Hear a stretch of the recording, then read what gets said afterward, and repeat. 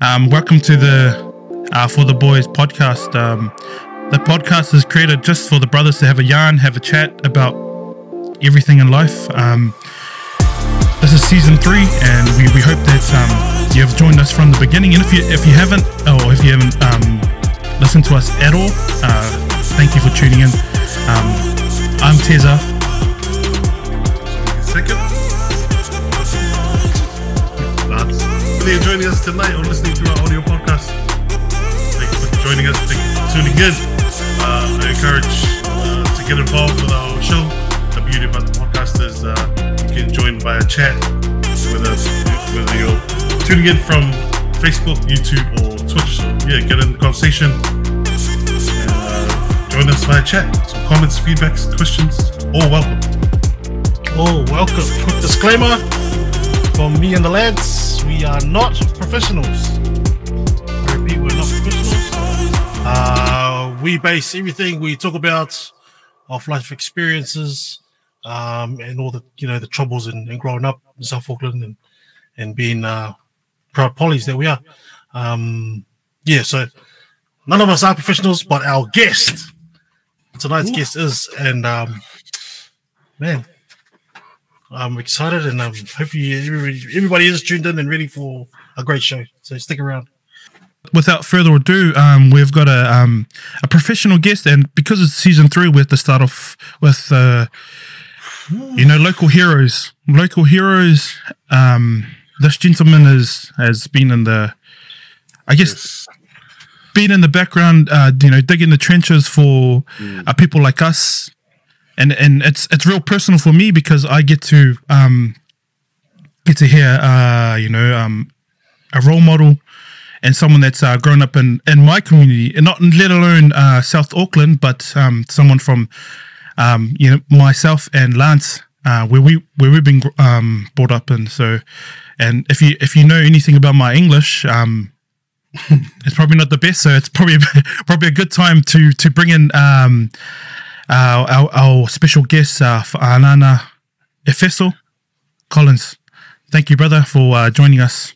Oh, shock, guys. Thanks for having me. This is really cool. I really appreciate you having me tonight. Nah, man, it's our pleasure, man, because as we spoke about before, we're a bit starstruck, and, having someone on with us, especially of your caliber, it's hard to, match. So, Where do you want to start, or we can start from the beginning? Where it all started for yourself. We're what you would say. We're not too much of. We don't talk about politics too much in this, but Swanky loves the COVID talk. But we'll leave that to the end. But we'll pass it over to you. Who is Efeso Collins? Oh, thanks, boys, and thanks for having me tonight. I'm Efeso and grew up in Otara. My parents came from Samoa. I'm the youngest of 6 children, so I was the spoiled one, and I don't know if there's any youngest listening at the moment, but we got away with heaps. And so by the time I came along, my parents had given up smacking the kids. Remember, in those days you were allowed to smack them. You're not anymore. And so my I never got, this is my claim to fame, is I never got a hiding once in my life.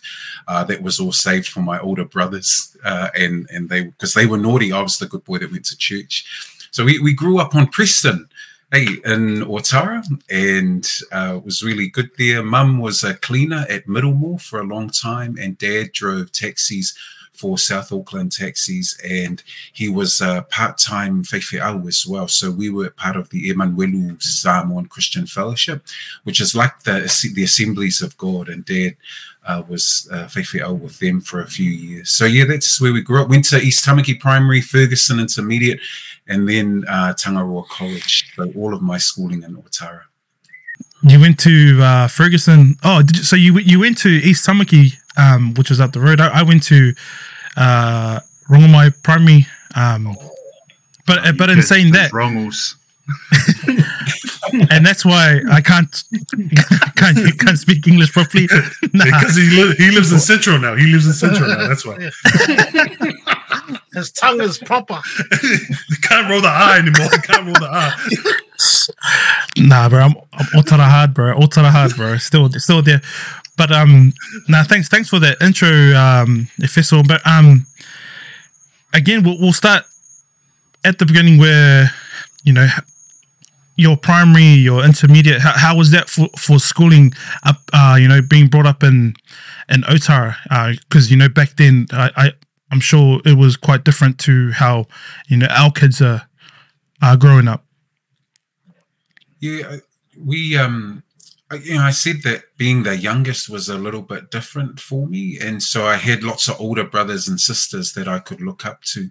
But yeah, school was different. I really enjoyed school, I don't know that I was all that clever, but I enjoyed just hanging out. I really enjoy people, hanging out with people, meeting new people. I did, when I went to university, I did ethnography, and some people call it professional stalking. And ethnography is you sit and you watch. It's just it's observation-based research. And so I was happy just to sit and watch and draw theories from that. But school was good for us. We had hard times. I think a lot of the people we knew growing up at the same time, we knew life was tough, but we had a really good neighborhood. We stayed across. So before I was on Preston, we stayed on Featherston. So Featherston was just closer to East Tamaki. And our neighbors were the Nikos, Tawera Niko and them.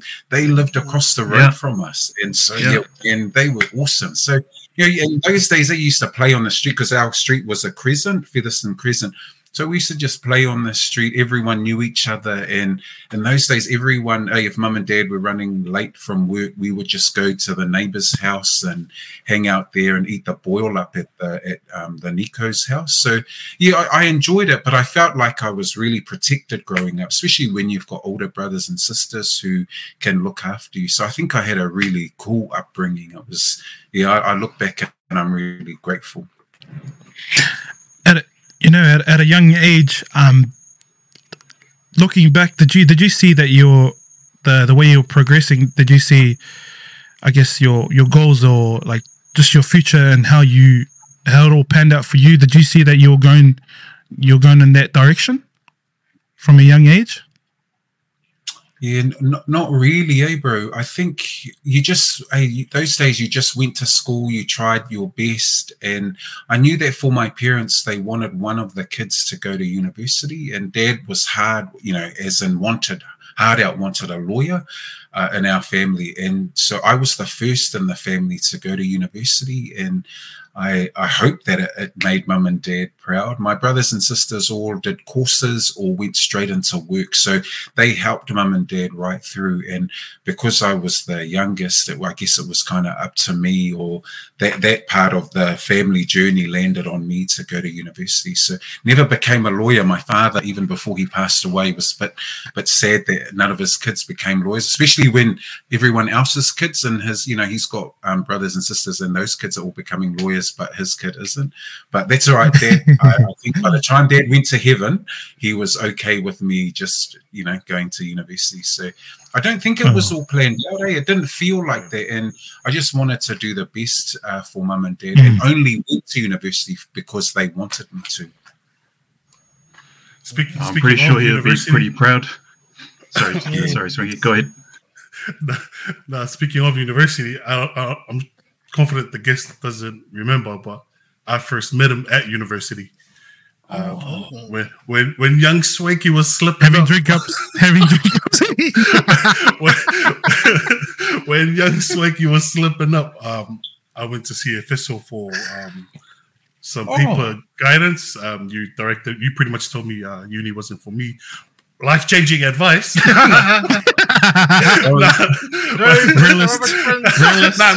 Realist. You helped me. You pointed me towards a few papers that I need to take for my not finished degree. But that's why I first met you. From university, there's something click in university for you to choose politics or local board politics as a career. What made it click for you? Oh, this is start my career in politics. I'm glad we met at university, and sorry if I wasn't any help. I think as you speak, I'm quickly putting them to McDonald's. Can you find a story where I sound really good because they might just have editor, listen. I think university was the most challenging years of my life. And it was there that I was trying to make a number of decisions, being raised in the church. I did philosophy when I first got to university, and having been raised in the church all my life. And then my first lecture in a metaphysics lecture was a woman. Professor comes out and she says, God is a woman. I remember going home and telling my dad, I thought, oh, Dad, are we up for this, man? Like, all of a sudden, after all we've been taught, God is a woman. And so I think that kind of set the path for me to engage with different people, that there were lots of ideas. And it was in those times that I tried different things. I got involved with the ASOSI. So I was part of the Samoan Students Association, Pacific Students for Christ. I loved my years at university. I met my wife at university, but it was all of those experiences that made me start to acknowledge and embrace the gift that I had. And I realized that I'm a bit of a talker. Some might say I'm a bit of a schmoozer. And that's when I realized that maybe it would be a gift in politics. So I don't know if but you probably met me after I was president, but I got into student politics at university, became the president of the Students Association. And then when university finished, I stayed at the university. So I finished studying, and then I worked at the university and started a program called Dream Whānau. And Dream Whānau was to reach Māori and Pacific students in low decile schools to come to university. So I think that it was being involved with people, encouraging people, and hopeful. I was hopeful that others would see education as a way to do well for themselves and their families. So that's probably where it kicked in. Is that where the idea of Malanga production came about? Yeah. I know in 2001, Auckland Uni ran that Malanga production, which I was part of as well in 2002, I think. And then I remember that Malanga was a way of introducing our Māori and Pasifika people to uni. Oh, man, I'm online with all the talented people. Malanga was for the talented musos and singers, dancers. The ones who would spend all their day at the gym so they could take off their shirts. And maybe that's your last cell connection. Because, you last cell always say it's like you never stopped. Yeah, that's anyway, look, we've got to be serious. Similar. So that was the period at university when we were looking at different ways to engage with local communities. And so Malanga started, and a couple of years later, Dream Whānau started. So all of that thinking was at the same time. So I was there with Inelise, who was the responsible, the producer or the starter, founder of Malanga. And that's when we were all starting to think about how do we do something a bit different to reach our students. That's awesome you're part of Malanga. That's when I started sort of noticing you, because I knew I've been watching your career progress from when you when you're at uni, and then you were like the Pasifika guy at the Auckland Uni for quite a long time, and I know that you were well respected then. And then so I've just been following your career ever since. And seeing to where you are now and heading towards that, putting your name in the race for the mayor is pretty awesome. But yeah, that's where I know you from, was from back in those days. Bit of a pioneer there, mate. Yo, honest. But were you at the gym though? Yes. I was just at the back. I was production, not part just of the show. I can see the curve in your shoulders, bro. He got a haircut just before the show too. I think my webcam is about to. My webcam doesn't work anymore. And just quickly, if you have any questions for our guest. Yeah, by all means, jump on board and send us. We'll get to it as soon as possible.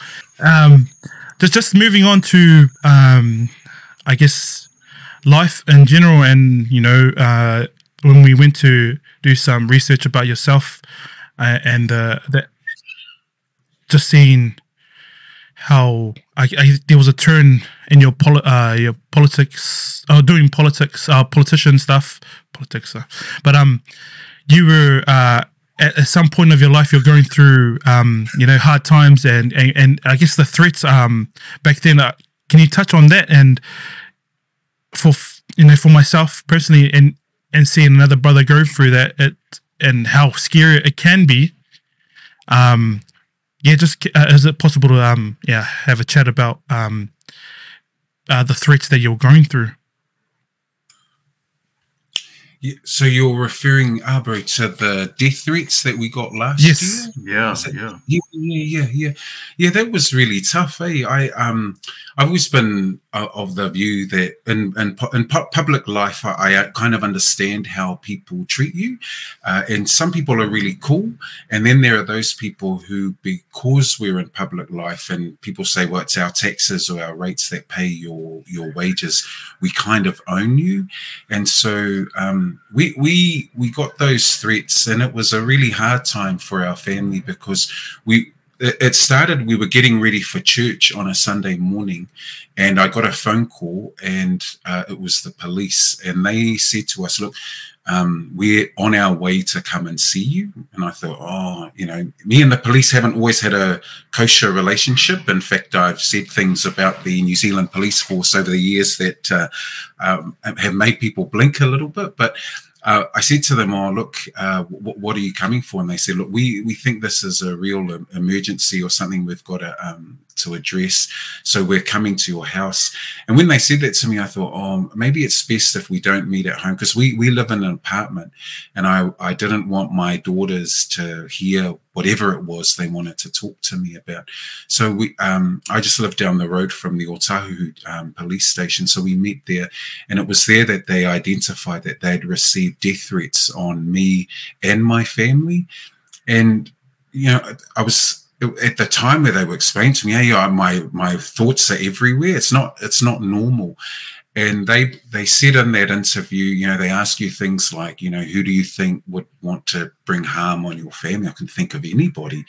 But I think that the toughest bit was, in politics, often the politician gets threatened. And I'm not saying that that's acceptable. It's just what we know. But this was the first time where a whole family had threatened against my whole family, and they said that it was serious enough that they were going to follow up. So that day they sent the bomb squad, and those the dog sniffers, the sniffer dogs, sorry, and they went through my office. The dog sniffers, they went through my office, and I've got two offices in town, an office in Mannix or at Manuko, and then they came to our house at night. And I think what was really upsetting was my girls were home at the time that they turned up, and it was hard because we tried to get them out of the house before the police arrived, but it just didn't work out because they got here late at night.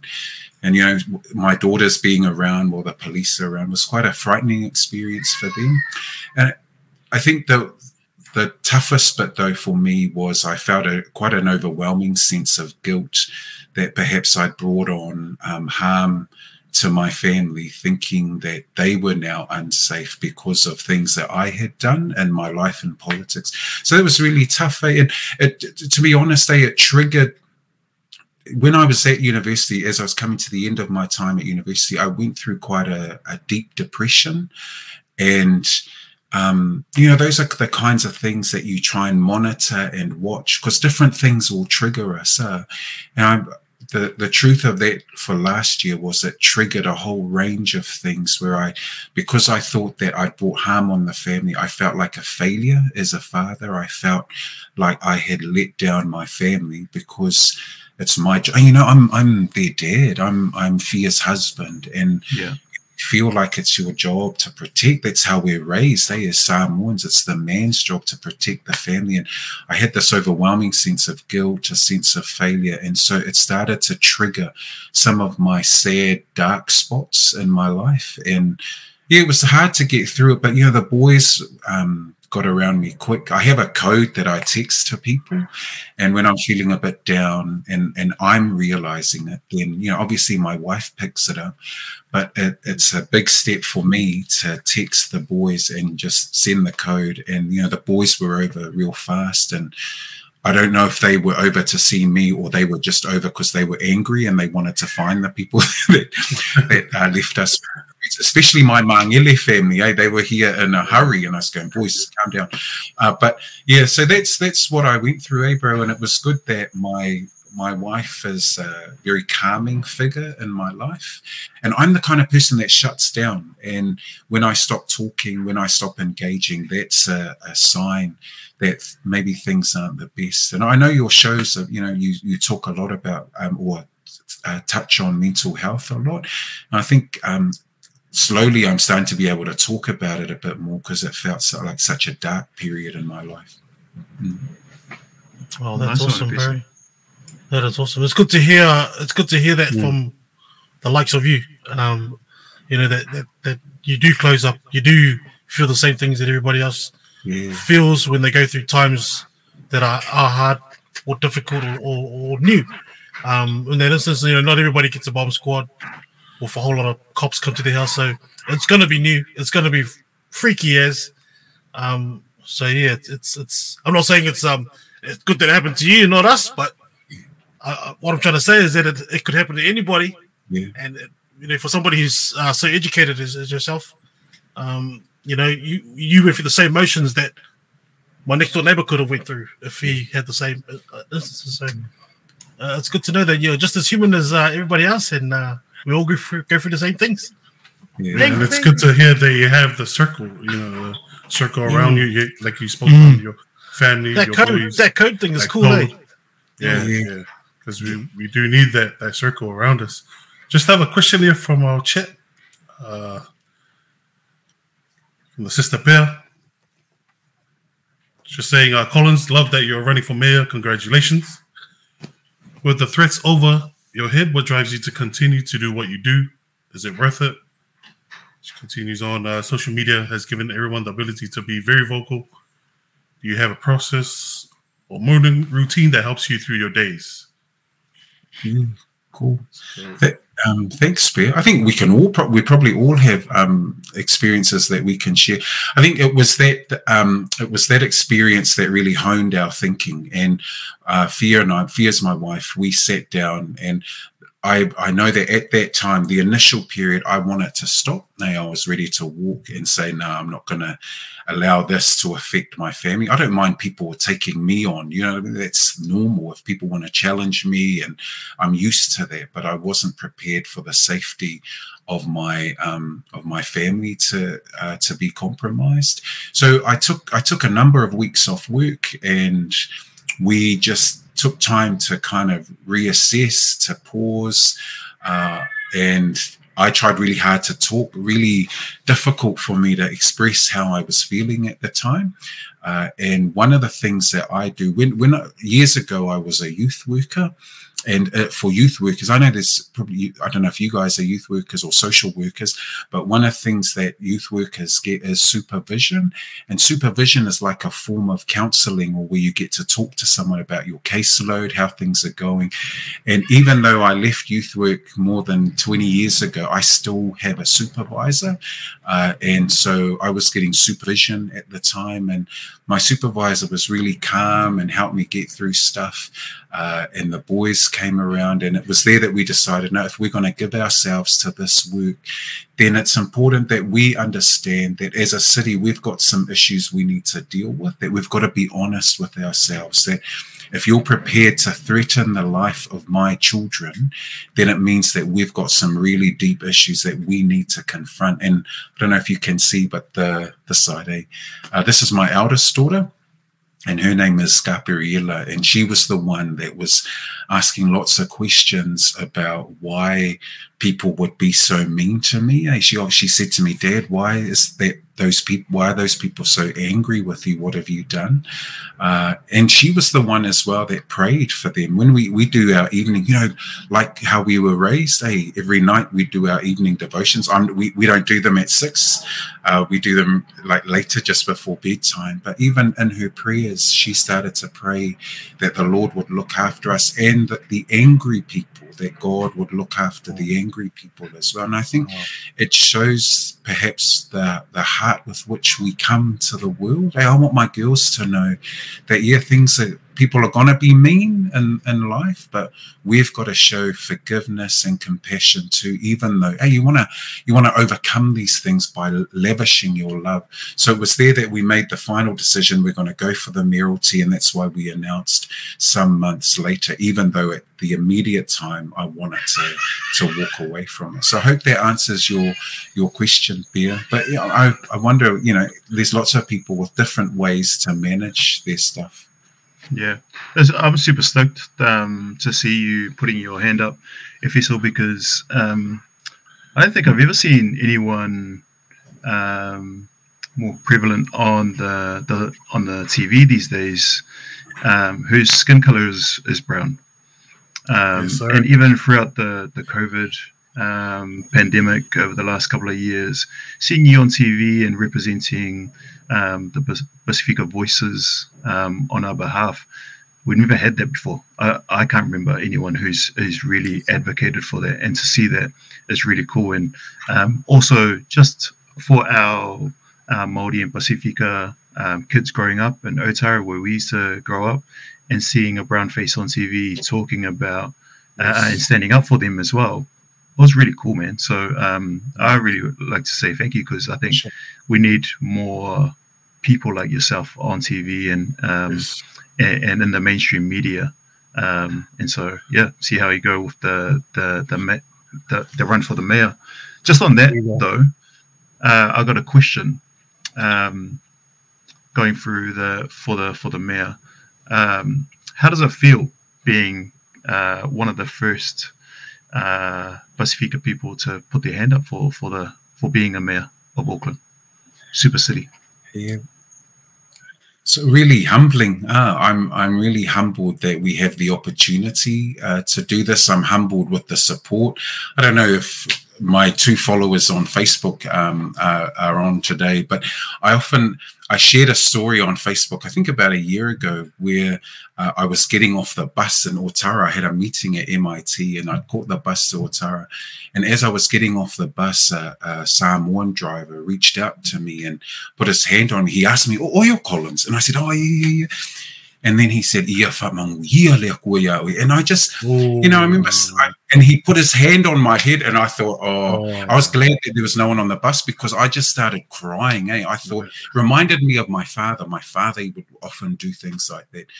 And I think that story perhaps is the kind of the premise of what we feel as a family, in that we know that there's huge expectation, especially from our community, that one of their sons, one of the sons, migrant Samoan sons of the Pacific, is standing for the highest elected office in the city, comes with a level of there's a blessing about it, but we also accept that there's a real responsibility that it comes with too. And so, I'm really humbled. It's nice. Even when we're driving, we were out on Henderson the other day and visiting my wife's family, and this Tongan family stopped us, or stopped next to the lights, and they just started talking. They're going, "Hey, are you that guy?" And I said, yeah. And they said, "Oh, all the best." And I thought, it's cool, because I hope that it gives our community a sense of he's one of us. And I know not everyone agrees with the things I say, but that's cool way that then all what we see is that person is one of us and is hoping to lift all of us up. And we all stand on the shoulders of our parents. When this is not something that's about me, this is about all of us. That if we move together to break these ceilings, to allow ourselves to come into opportunities where we might not have been before, forge the way forward, then I hope that my daughters will see in me a hero, that they'll look at their dad and I think, Dad tried hard for us. And I don't want to preach about it, but I think we've got a particular responsibility as men, especially us. I don't know if you're all Samoan, but especially us island men, in our generation. I'm probably older than you guys. I had children much later in my life, but the point is we have a responsibility to the next generation. I know it's tough on our boys. I know you guys have been dealing with people who tune into your show all the time. I know sometimes it's hard for us, how we manage the stress, the anxiety, the feelings of inferiority or whether I'm good enough. And so I think shows like this are really important. It's important that we're honest. And that's why I was humbled that you asked me. I thought, oh, cool. Yeah, maybe I'm cool now that you've asked me onto. So I think it's a dynamic that we've got to deal with. We're brothers in this, and as brothers, we've got to look out for each other. We've got to ask ourselves: how are you treating your partner? How are you treating your wife? What kind of dad are you? What kind of husband or partner are you? And I think these are the questions that are only going to support us and help us in this journey. Because I was the youngest, but what I don't remember seeing it in my dad, but apparently dad used to hit mum. And I know that affected my brothers. And I didn't see it, but my brothers saw it. And I think they probably had a bit of anger towards dad. And so I just want people to know that these are stories that might relate to them. And my brothers were angry men as well, perhaps because of what had been modeled. And I'm not saying we've all forgiven our dad. In fact, dad came to the Lord and he changed. The minute he became a faithful, he stopped drinking, he stopped all of that domestic violence stuff. It was his faith that really turned him around. But it took something really significant for dad's life to turn around. And I think as we talk more on these kinds of platforms, as people meet you and realize you're human too, then that might be that one significant friend they have where they can say, yeah, okay, I've got someone who's going to stand with me through all these challenging times. Amen.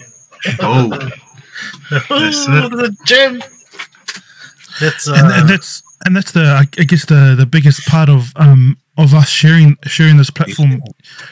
We're not all about the numbers, but as long as we can reach out to one of our brothers and also our sisters going through a tough time, and we've spoken so many times about not being perfect, but just getting through, pushing yourself to become a better person for yourself, not for others. It makes a big difference. You might not see it at the end, but we've spoken to so many guests, and within the boys here, we always share some of our darkest secrets, and we just hope that not only do you take on board from what we say, from our biggest role model, Fessel, he's sharing some of his stuff. Just going back on how you were feeling at the time where you were depressed. As us islanders, we don't know what depression is. And some of us, take, they've moved on and taken their lives. So, how did you know that you were going through those darkest times? How did you define who you were, and how did you get out of, or maybe you're not out of it. Maybe you're still at times the triggers do come back up. But do you, how did you find that for yourself? Yeah. I think it was, a number of things, bro, was there were, one of the things we identified in the counseling when I was getting counseling and supervision at the same time was I had begun to believe from an incident at high school that I was dumb. And we had this thing at school where all the year 13s or the 7th formers, we had a small 7th form when I was in Form 7, only about 15 of us. And we went around the room. Our teacher said, what do you want to do? And I just said, this is what my dad wants me to do. So I said, I want to be a lawyer. And I remember my teacher laughed and she said, you'll be lucky. You'll be lucky if you become a lawyer, if he's so. And we just laughed off, all the boys in the room just cracked up like, shame face, but I didn't realize how deeply that had affected me. Years later, while I was a youth worker, that it was the supervision where the person in supervision helped me to understand that I had believed from that incident that I was dumb, that I wasn't good enough. And here I was at university. I'd been through university, but even then, I didn't even think that that made me clever. I just thought that I wasn't dumb. And as a result of thinking that, I started to believe that my voice didn't matter, that I was insignificant. And I think it was that drove me. I'm a real believer, and this is my generic thought, so generalized thought, and you can all tell me that I'm wrong, but I got into youth work, and the reason I threw myself at youth work was maybe I had thought if Efeso's not good enough for someone to believe in, then I'm going to use every moment of my life to believe in somebody else. And so I gave my life to youth work, to mentoring young people, to starting youth programs at church. So all of that was what I threw myself at, because I wanted others to feel special, but deep down I never felt special. But you just manage, you just handle it. I think the way I did it was I just closed up, and I just think, well, it's there, it exists, but I try my best to avoid it.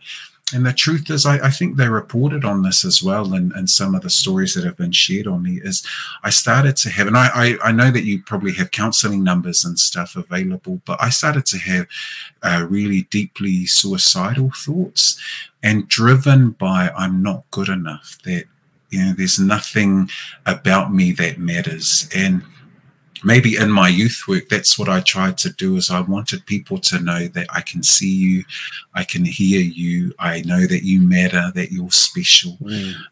And yeah, that's where my life is at today. And I think when you believe that, it becomes part of your default setting. And so when I'm feeling a bit down, that's what I go to. The default setting is you're not good enough anyway, you don't matter. And I've ended up in politics. And, you know, bro, when you've been talking about my interviews on TV, I used to think, why are they ringing me? And every time someone would ring me and say, can you come on and do breakfast, or can you go on and do The Nation? I put the phone down and think, I've got nothing to say.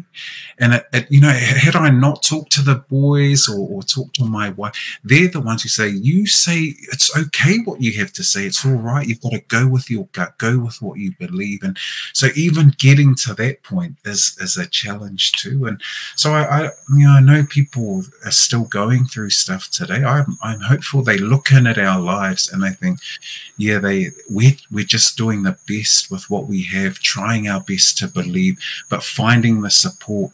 Now you guys look like you're all friends, but I'm guessing, you know, we all take have a good mock with one another. But if we don't have each other, if we don't have boys in our lives, then it just makes the road a bit more lonely, and we want it to be as warm and as exciting as possible. That's awesome, man. So it's coming out with some gems, especially that imposter syndrome is very real in our Pacifica people, and sometimes we joke amongst each other and put each other down, but that's because that's the imposter syndrome coming out, and like you want to feel safe around. You're just testing them to see whether they're on your level they or actually care. Yeah, 100%. Yeah. And so, like, just on that diversity as well, Efeso, I know that you know, in your career, in your professional career, there's not that many islanders that would have taken the path that you've taken. Can you share a little bit about what that has been like for your journey around starting from uni, but then also being the brown face that's at these corporate meetings that turns up and is not the security guard, or is not the cleaner, or not the coffee maker, right? Because, you know, like when I was growing up in my career, you know, that's what we get sort of stereotyped for. So what was it like in your career building that up? Yeah, I think I got used to being lonely. And you kind of find ways to manage it, that, you know, I'm a bit different, and I just hope that people accept it. But you find good friends around you. The best manager that I had was at university, and it was this older Palangi woman. And she was amazing. She was probably like a mum to me, and she believed in me. And she said, "Efeso, we're going to support you." When we started Dream Funnel, she would come along, and maybe it was because she had a church background as well, and she liked young people. She had kids that were my age, and so I think maybe she just thought, "Oh, it's just another one of my teenage sons who's lost his way." But she managed me really well, and I think that's what we need to find is, whilst it might be a lonely road, it's important that we work out who our allies are, who's going to be there through thick and thin. And I get to that. You look at political representation around New Zealand. Slowly, we're doing better. We're getting more diversity, but that takes time. And I think I found comfort in just being me. I think we've got to be safe in ourselves. I often say things that people will feel a little bit challenged by, or how they say, "Oh, you named the white elephant in the room," and I believe that's my gift, is that unless we identify what the challenge is, we all tippy-toe around it. Everyone says, "Oh, it's kind of that," but it's not. And when we identify it, explain it to people, then we're able to have discussions that really matter. So, yeah, I've accepted that sometimes I cause a bit of trouble and I upset the flow of things or rock the boat and all that. But when I was at university, and this is my one fear intelligent comment, was I studied a bit of philosophy. And in philosophy, there's this German, Friedrich Nietzsche. And Nietzsche talks a lot about chaos. And he says that when there's chaos, there's some people that can manage it, and then there are others who just run free from chaos. I welcome chaos. I like it because you see people at their most challenged and at their best. You look at COVID situation, we're going into lockdown for the first time. That's chaotic. And that was the time where the media really wanted me to come in front for our people. And that's why it was, I don't say it was easy, but it was kind of natural for me, because I feel those situations are normal because we're balancing acts all the time. And so you find good friends. And if it's just you, then just you got to reach out to the boys, because if you've got no one in the same kind of area, you got to reach out to people to work with you. See, I think that's our superpower. So, like every time I work in IT, and I think that us being Māori and Pacifica, and speaking the truth and calling out the BS is actually what Islanders bring to the table, and especially in the corporate world. It's welcomed, and I think that's where people like yourself get well respected, because you speak the truth, and that's like not everyone wants to hear it, but they some people actually need to hear it to be able to grow and stuff like that. That's awesome, man. You touched on your youth work. I just have a question here from the chat. Malo Fest, you've mentored and inspired countless lives, his included. Who are your greatest inspirations, and what are some gems or lessons that they have taught you, which you have been able to use in life? Nice, friends. Yeah, that's a cool question. Hey, Brent, I'm thinking that's Brandon from out west. I don't know why he moved out west. He grew up in Otara. Mr. Jackson. Yeah, that's the one. He's confused. I just got the same thing. My wife is from Ranui, so we lived out west, and then I got elected out here, and I said, "Oh, hun, we got to go back to South Auckland." That's so it. That's it. This is going to be quoted on. I think, and thanks, Brendan, for the question. I reckon I've already talked about my Palangi manager who was at university. We became so close that once we finished working way back, and we were apart for 15 years, I led her funeral because we were so close that in the end, her family, her kids asked me to lead her funeral when she died. So I think that shows how special relationships can become. I think someone who sticks out for me. Yeah, you got me thinking. So I don't know. Do I have to name them? I can just say who kind of what they were, because if I name them, there's man. yeah. Actually, I'll just name one person that's been really instrumental in my life is a Niuean man named Dr. Robert Siakimoto, lives in Mangili. Oh, now everyone knows where he lives. Anyway, but Robert has always been there for our family. Niuean man as well, married to a beautiful Fijian woman, and he has always kind of, whenever, you know, he used to come to church a lot. He used to speak at our church a lot, but he's always shown an interest in our lives. And I think that's probably what's drawn me to Robert, is that he's a family man. He preaches. So we've got a similarity in that sense, in that we do a lot of public speaking. But he always finds time in his busy schedule to make time for me. And I think that's someone that has been really instrumental in my life. So I hope that answers your question, Brands, and hopefully you'll come back out south one day with your kids. Thanks.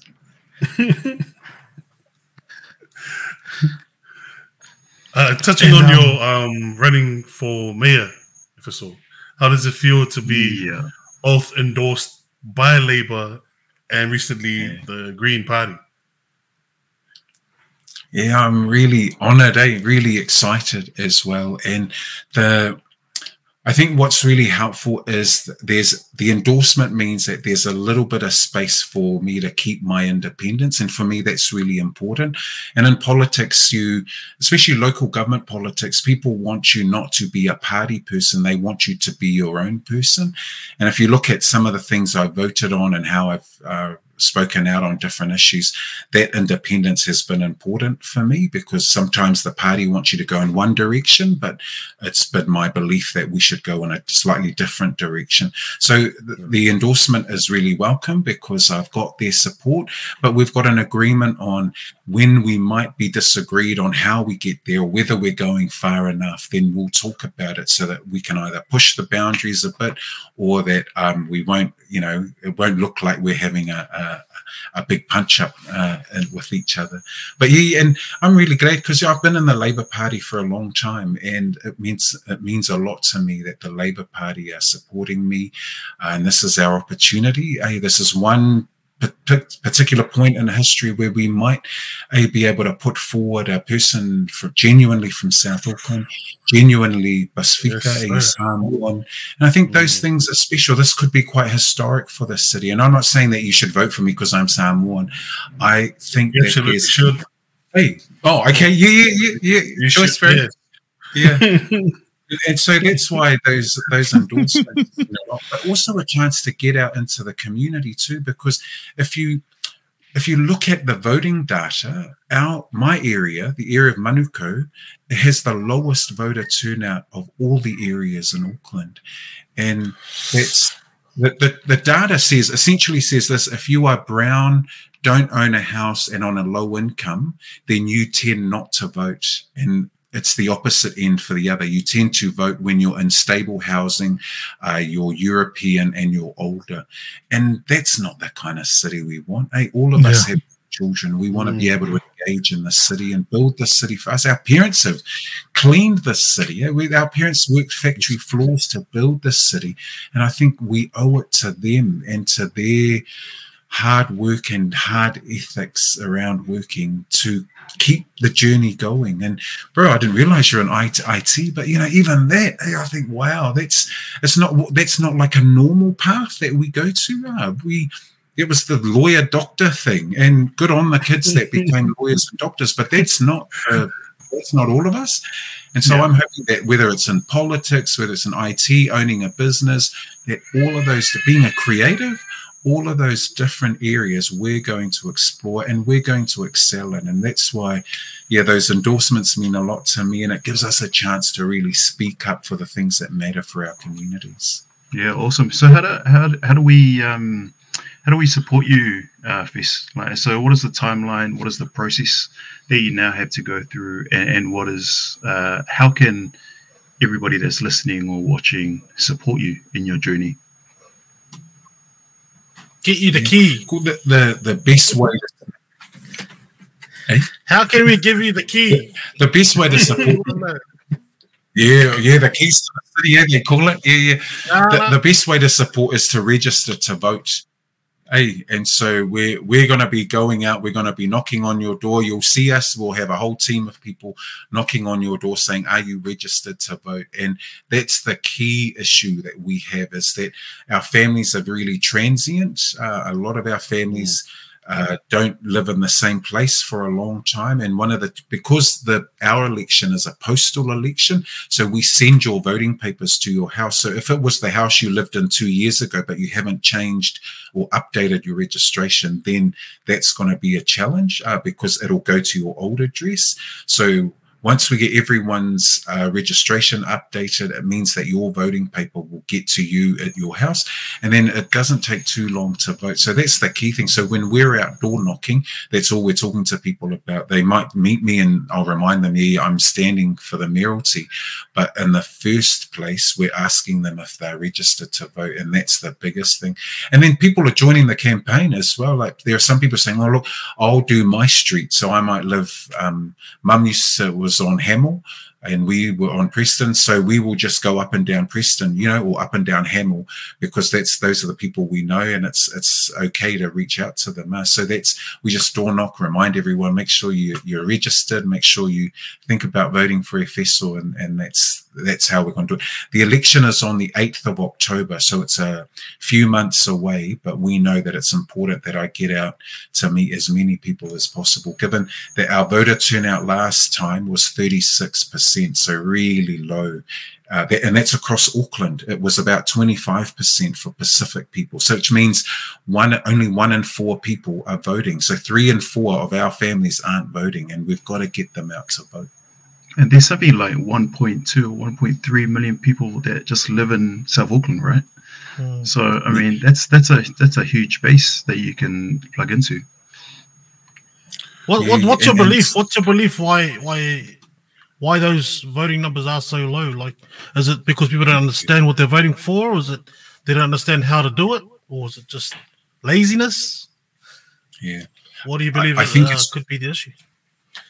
It's all of those things. And, we've talked about transients, and sometimes people don't know when you're voting for local government, what it actually means. And so when you go to the library, to where I was thinking of the art gallery, when you're going to the zoo, when you go to your swimming pools, your local swimming pools, all of those community facilities, those of us in Otara, when we go to Te Puke Otara, those are facilities that are run by council. So sometimes we don't realize that those are the things that you're voting about. When you, and probably not the best example, but one that's easy. When you turn on the tap and you expect water to come out, that's what council does. When you flush the toilet, you kind of hope that water goes somewhere, because if it just keeps gathering in your house, it's going to smell. So you want that wastewater to go somewhere. All of those things are what council does. The streets that we've got, how well kept they are, the parks that are outside, how well they're maintained, that's what council does. And so when people understand, so that's what I'm voting for, I can have a say in how I want my community to be organized, to be developed, then they start to understand. The other problem I think we have is it's a postal ballot. I think I'm done with postal ballots. I think they're a waste of time. If you look at the research around the world, everyone's saying this is such a waste of time because people don't vote. When you have, the normal elections, when you're voting National Labour Act, the Greens, you get around 80, I think we had 88% turnout. So you compare that 88% to 35% in Auckland, it just goes to show that there's a massive imbalance. And so rather than have a postal ballot, I think it's good people just turn up. You go to your local school or your library, say, hi, my name's Efeso. They check where you are and you just vote then. And so I think that's the way we should be doing it. So lots of those issues, and understanding that our vote counts for something and that we can make a difference with that vote.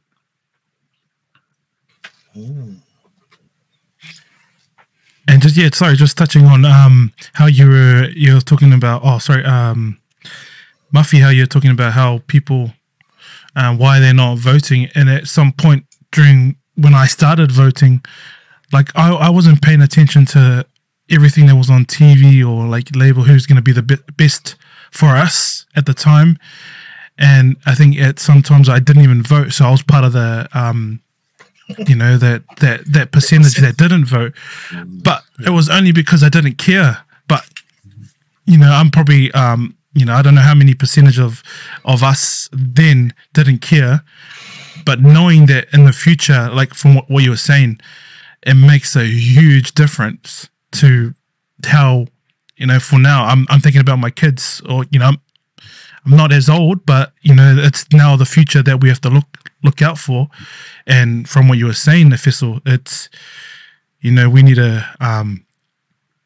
need to get out there and support the likes of yourself and push our people, and seeing another poly brother who talks like me, looks like me, and it's easy to, you don't have to think about it. It's, he's there for us as poly Māori people. So I thank you for, giving us this time. I know you've got all these other media outlets that you probably would have taken instead of us, because as soon as we started at 8:00,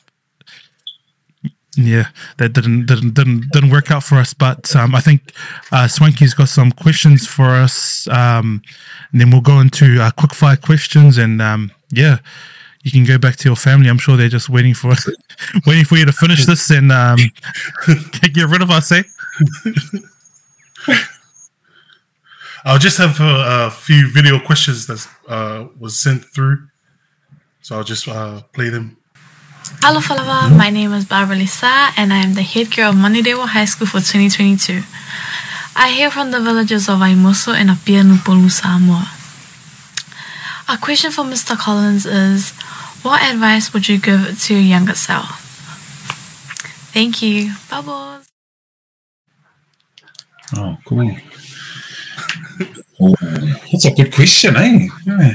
Yeah, probably just accept yourself, eh? Be friendlier to Efeso. Don't be so hard on him, and be you. Be okay about being you. Because I look back at that young person. I think, if only I might have tried. I believed in myself. May have gone on in sport. I remember when I used to, because I wasn't rugby like my brothers.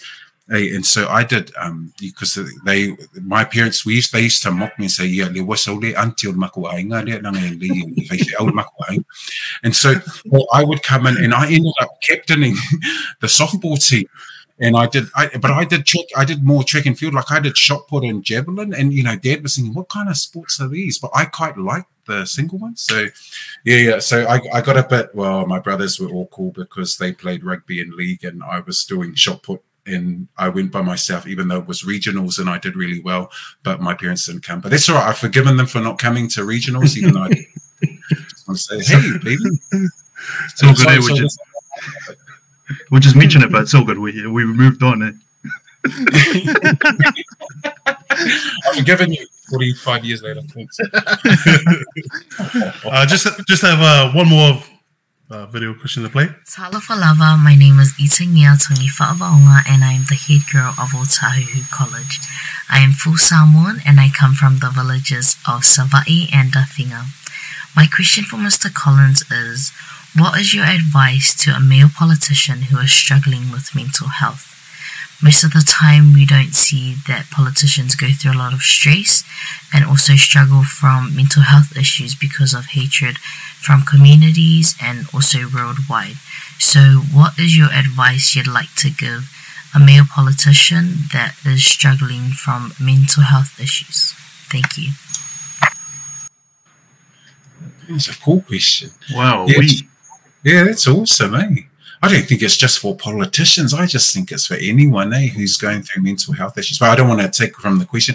Yeah, to reach out if you can, to get a set of boys or girls or friends that love you, to allow my wife to speak into my life and to talk to me and to calmly encourage me.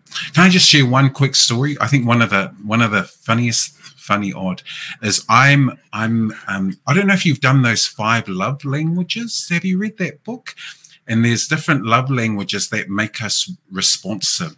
And one of my love languages, I've learned that one of my love languages is touch. Hey, and we'll keep this all above board, but touch is my love. The safe word might come out. Yeah, I know you went to La Salle and it's a bit, but and I'll pray for you at the end of this. But touch is one of my love languages, and when I was at university, coming towards the end of university, because I don't know if I'm people who haven't met me, I'm 6'4", so I'm quite tall, so I'm quite a big person. And when I was going through a lot of stuff, I had a friend who was just a bit short. I think he was 6'3", and he knew my love language was touch. And I remember he knew I was feeling down one day, and we went to Mission Bay, and he held my hand when we were at Mission Bay.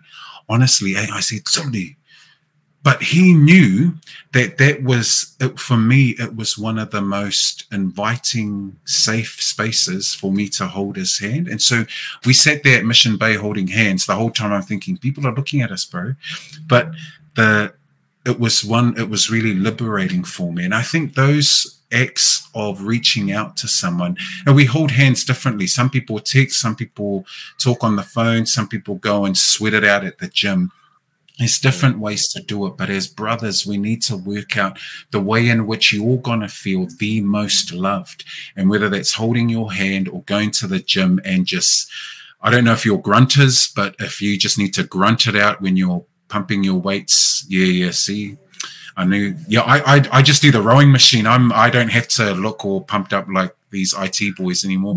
I don't have to push my chest out and wear those tight t-shirts, even though I'm 2 weeks out walking with a small t-shirt. Sorry guys, my camera's broken. I think he's just adjusting his t-shirt because I know he's wearing a small.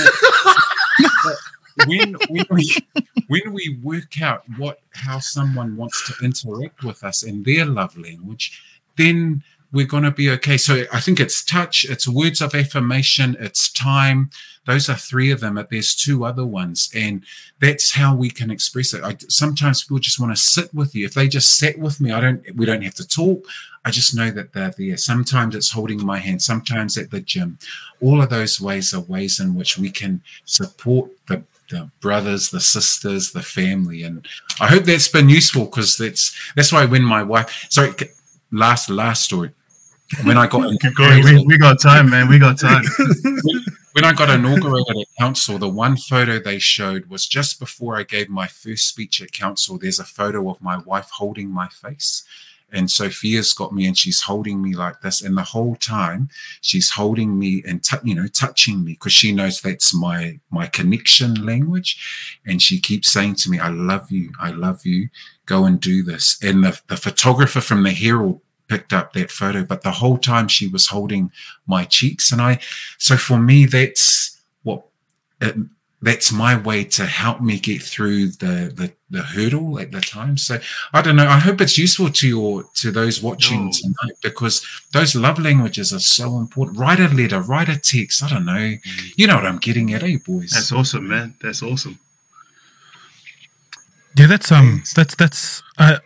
I read about something just in regards to your love language or something along those lines, and I think I spoke with my wife about that, and it was hard to even pick out, because at the same time you don't want to be that masculinity of yourself. You don't want to be like, oh, that's not me, you try and put up that wall straight away. But in reality, if you like yourself, you took it with both arms open and you accepted it, you turned out to be, you sometimes taking that step forward, you become a better person. So sharing that with us, and especially we always say this every show, is that we see people on TV and think they're not going through what we're going through, right? But in reality, it's just we're all on a level playing field. We're all going through that sort of stuff. Yeah. So, and thank you again. We're probably going to thank you a million times, even from now. And I think from last week's episode, we're going to be saying congratulations, because, and that's an inside joke, but you have to watch last week's performance that you know I came with all to get me separated. If it's try to lose my wife. Divorce. So, long story short, I say congratulations. You know, you had a kid, but yeah, the boss man's Not due till next month. the kid's not here yet. For a few weeks. So actually, the kid's not here yet, but apparently there's another one that's here. and I got a visit from the boss man and the boss lady earlier this week. Yeah, put me in line, so I'm not going to make that mistake again. Correct yourself, boy. Verbal warning. So we're just going to have a few quick fire questions. The first one will be coffee or water, and why? Coffee. Coffee. Okay. Yeah. Oh. Nice. Yeah. Sports teams. Rugby. Are you NRL or rugby union? Rugby union, NRL. Both. Or okay, teams. Oh, both. Oh, I'm going union. Union. Oh, do you want to know my team? Sorry. Yes. Yeah. Chiefs and the. Rabbits. Just can we turn this off already? This is going down. Thank you. That's it for tonight. No, remember the South Auckland kids were always taken by the Chiefs. That's true. That's my excuse.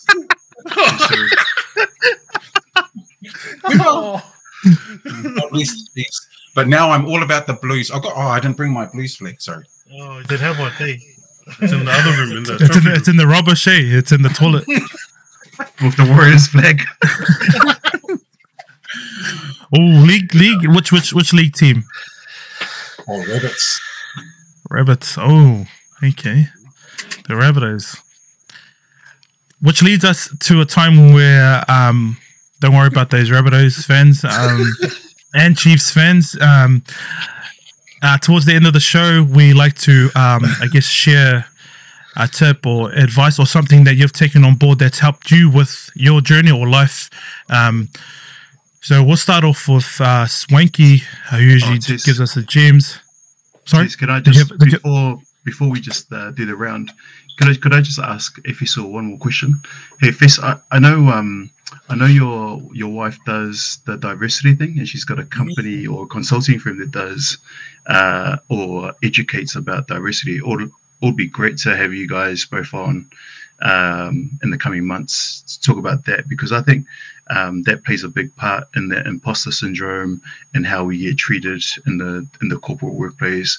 It stops us, our Māori and Pasifika people, from going down that track a lot more, like the IT, the track, the law track, the doctor's track. And I think it would be great to have you and Fia talk about that stuff later on. Yeah, choice, bro. We did this interview together a couple of days ago, and at the end of the interview, the guy goes to me, "Oh, actually, your wife was way more interesting." I was saying, "Bro, I'm standing here." Yeah, he goes, "Oh, your wife, he's so methodical. She knew exactly what to say." And the whole time I was saying, "Fia, can you look worse than me? Because it's my face that's on it." Yeah, no, sorry. Point is, she loves you, bro, and she's more than happy. Have you done? Oh, sorry. This is a conversation we pick up later. Yeah, we can take it offline. Yeah, sweet. Sorry, yeah, sweet, mate. Over to you. Cool, bro. Sorry. No, you guys take over. It's your show. It's all about. It's all about you guys. It's all about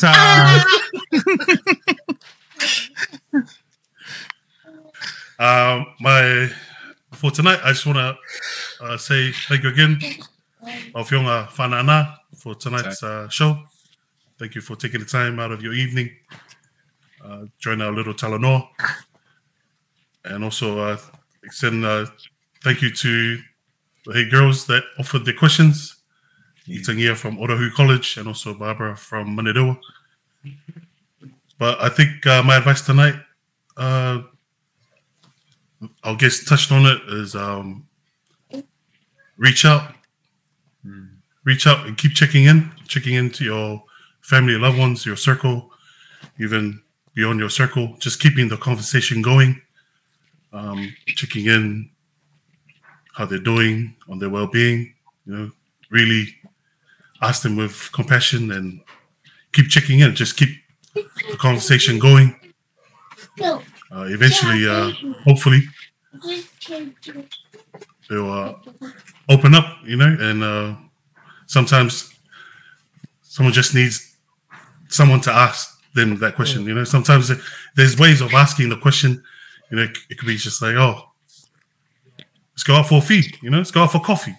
There's ways of keeping the conversation going, and I hopefully whoever is tuning in tonight can reach out and check in on their family and loved ones, and just keep the conversation going. That's it for me, boys. Thank you. Sure. Okay, next source. Just a little thing for me. Actually, not something that I'd like to leave, but something I'd like to take away from tonight's conversation or talano of Brother Fiso. Is the idea of that, that text, that reaching out text that you had, that code. I'd encourage everybody who listened tonight and heard how Fiso used it in his time of need. That I encourage everybody to have that code. However way you set it up, whatever number it is, or I encourage you guys to have that code with your boys, with your close ones. That's going to be your lifesaver. That's going to be your lifeline in that darkest time, or the hardest times. So I encourage everybody to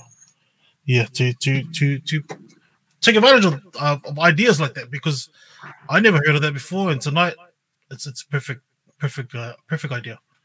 It's simple and quick, Also, again, thank you to Fiso for jumping on tonight.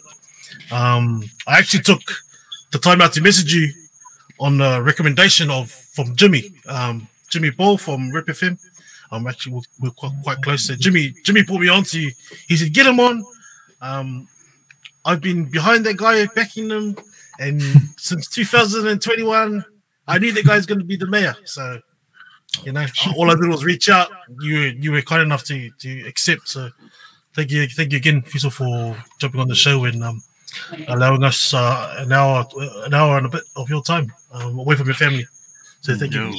Thank you. Thanks, Vis. Just like what the other boy said, just wanted to say thank you for your time, because I know you're a busy man, and I really enjoyed tonight's chat. Just following on from what Mike said, I think it's really good that you have a band of brothers that you can rely on, which is the same for us on this chat as well, on this forum as well. That if you've got a band of brothers and using the code word, which is real cool, and that everyone knows that they need to surround you ASAP. But like to see another South Aucklander, another Poly boy up there, and also we grew up down the road from each other, went to the same schools. It's really, really, really cool that, and I think I spoke about this last time, was we should have just celebrate just our Māori and Pasifika who are great at sports or are on TV. I think there's different pathways that our Māori and Pasifika people can take, and your journey is exactly one of them.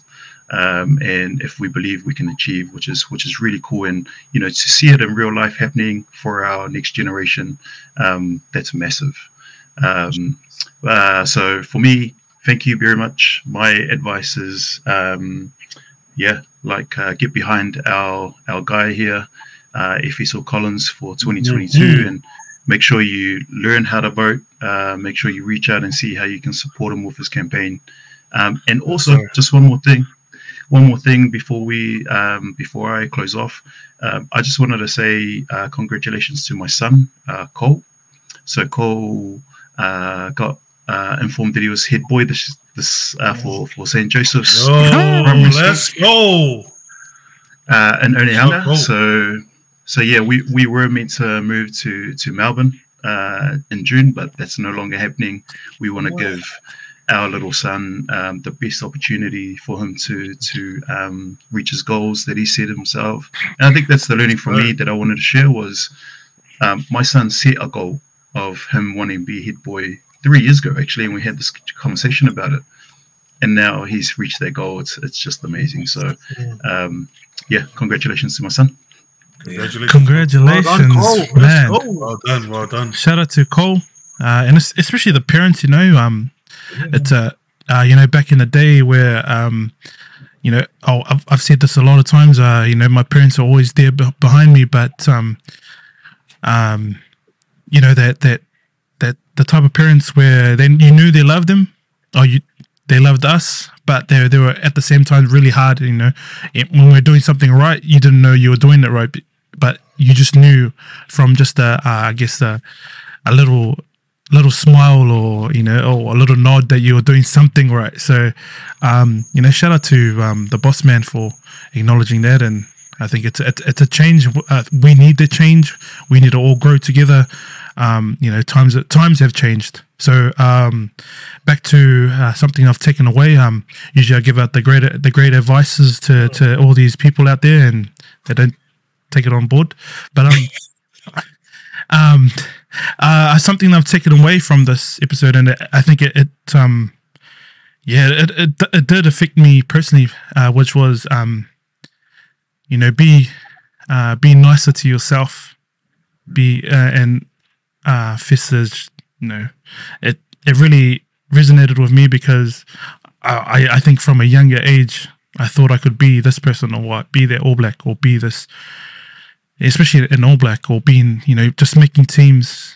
I thought I wasn't good enough because every time I tried it didn't happen.